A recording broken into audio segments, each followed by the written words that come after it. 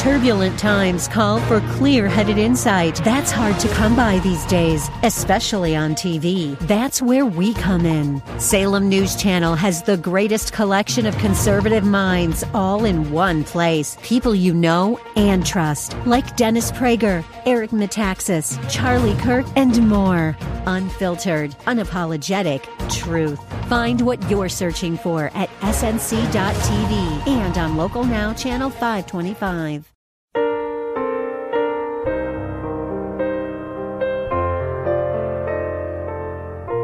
Welcome to Believing the Bible with Scott Lane and Terry Reed of the San Antonio Bible-Based Science Association, with a message of hope in today's troubled world, based on biblical truths. We hope that today's program is enlightening and inspirational. Grandpa, guess what? My teacher said that the dinosaurs died off millions of years ago and never lived at the same time as humans. Is that a fact? Did you ask your teacher how she knows? Oh, Grandpa, it's in the science book, so it's gotta be right. Science books once said that lightning never strikes twice in the same place, but that was wrong. So be careful about trusting everything you read in the science books.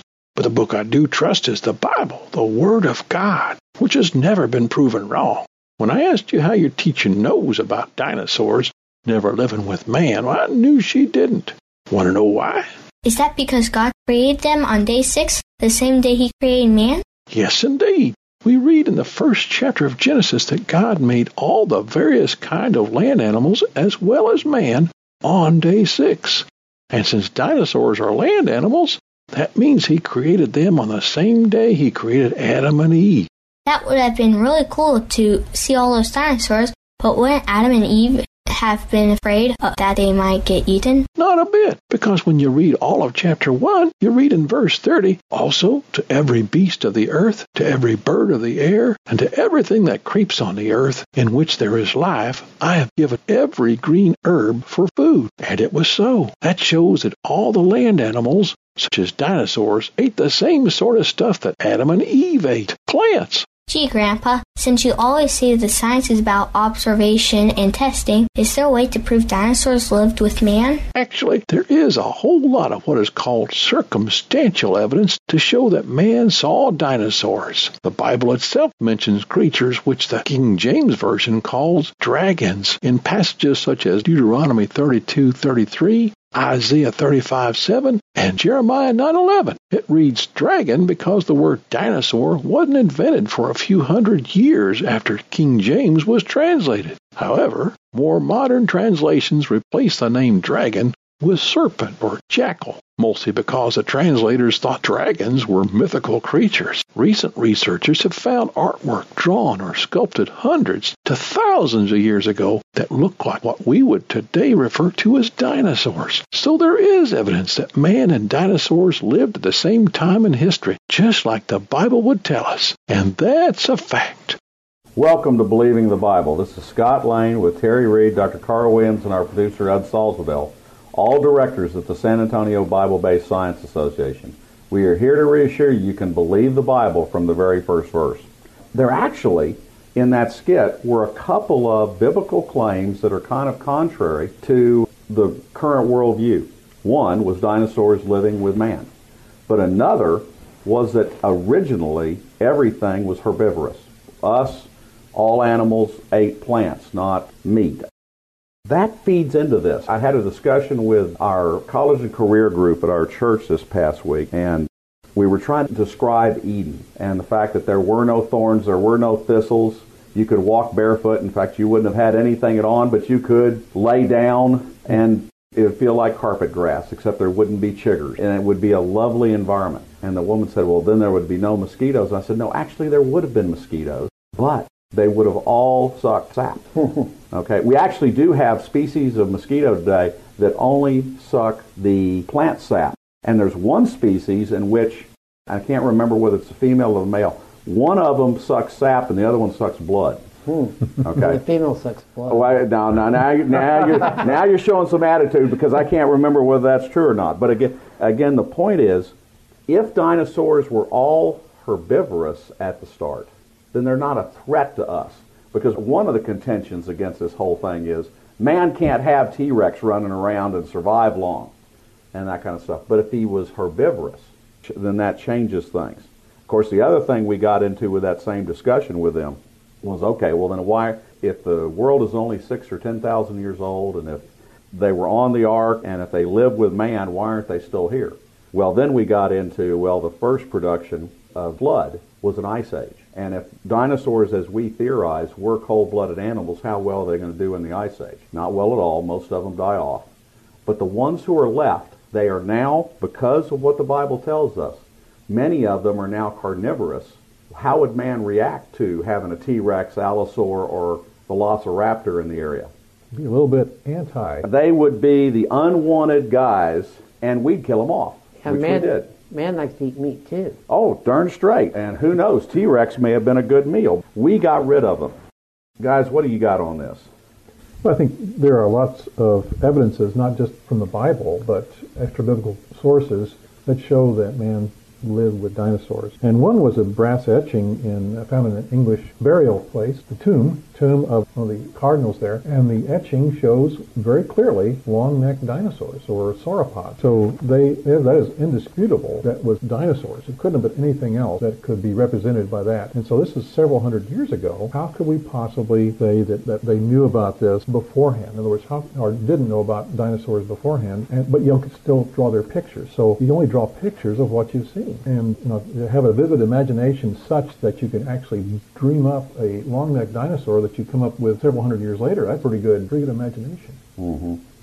You're listening to Believing the Bible. This is Scott Lane with Terry Reed and Dr. Carl Williams. If you would like to learn more, go to sabsa.org. That is SABBSA.org. We're talking today about dinosaurs living with man. Carl was just making the point that in cave drawings, in an English cathedral, in places all over the planet, we see these examples of dinosaurs drawn, and they could have only drawn them if they saw them.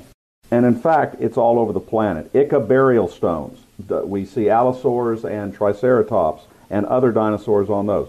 Cave drawings from all over the world. A Cambodian temple where they have an antelope, they have a monkey, and they also have a stegosaurus.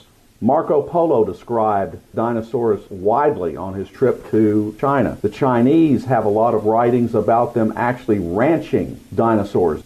They would keep them and use them to pull the emperor's cart. We have both European and South American sculptures of dragons, dinosaurs, and sea monsters, which would fit into these. And of course, there's the Chinese month. We know the month of the rooster and the month of the year.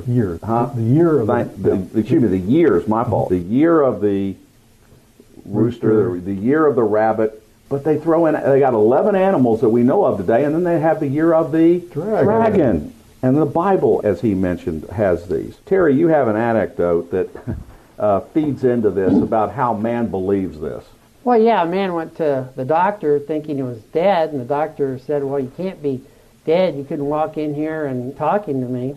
So the man was saying it could be a reflex, so the doctor gave him all kinds of lab tests and drew blood and all that and showed him the test results and said, well, see, you're alive. These test results say you're alive and healthy. And the man says, well, the lab results could be wrong. And the doctor says to the man, well, dead men don't bleed, do they? And the man says, well, that's right, dead men don't bleed. And so the doctor sticks the man, and the man starts bleeding. And the doctor tries to tell the man, well, see, you're alive, you're bleeding. And the man says, well, doggone it, dead men do bleed. And And the point is, when Mary Schweitzer found the soft tissue in the red blood cells in the dinosaur for the first time, she herself retested her result 17 times because she didn't believe it. Yeah, she knew that dinosaur soft tissue and red blood cells don't last 70 million years, and other people didn't even accept her result. They said it was contamination or whatever. Now they can't say that anymore because they found more examples that's been tested and repeated, so they know we have soft tissue and red blood cells from dinosaurs. And instead of asking the question, well, did the dinosaurs really die out 70 million years ago, they're trying to figure out how all this soft tissue and red blood cells and DNA from dinosaurs could have lasted 70 million years. So on top of the artistic evidence of these burial stones and cave drawings and temple drawings, etc., we now have soft tissue. And this soft tissue could not have lasted physically, chemically, for 70 to 200 million years. But what's the reaction of the secular scientific community? Well, something's got to be wrong. Are they interpreting the data, or are they imposing their worldview? How about that? Dead men do believe. It's ridiculous. They're imposing their worldview. Now, this is a tough subject for a lot of people to deal with because they've been conditioned by their worldview otherwise. Carl, you have some books and materials that people can go to take a look at this. Well, some really good ones, good resources are two books, one called Dragons or Dinosaurs, written by Derek Isaac, and the other one is Legends and Lore of Dinosaurs by Answers in Genesis. So the first one, Dragons or Dinosaurs, is available through ICR and probably Answers in Genesis as well. And of course, Legends and Lore of Dinosaurs is through Answers in Genesis. Both are excellent books. Both have beautiful pictures and close-up photographs of evidence of dinosaurs living with men at a time where people could actually see those dinosaurs and sketch them or sculpt them or what have you onto something permanent. So I think this is very telling evidence that dinosaurs did indeed live at the same time as man. And we recommend those materials.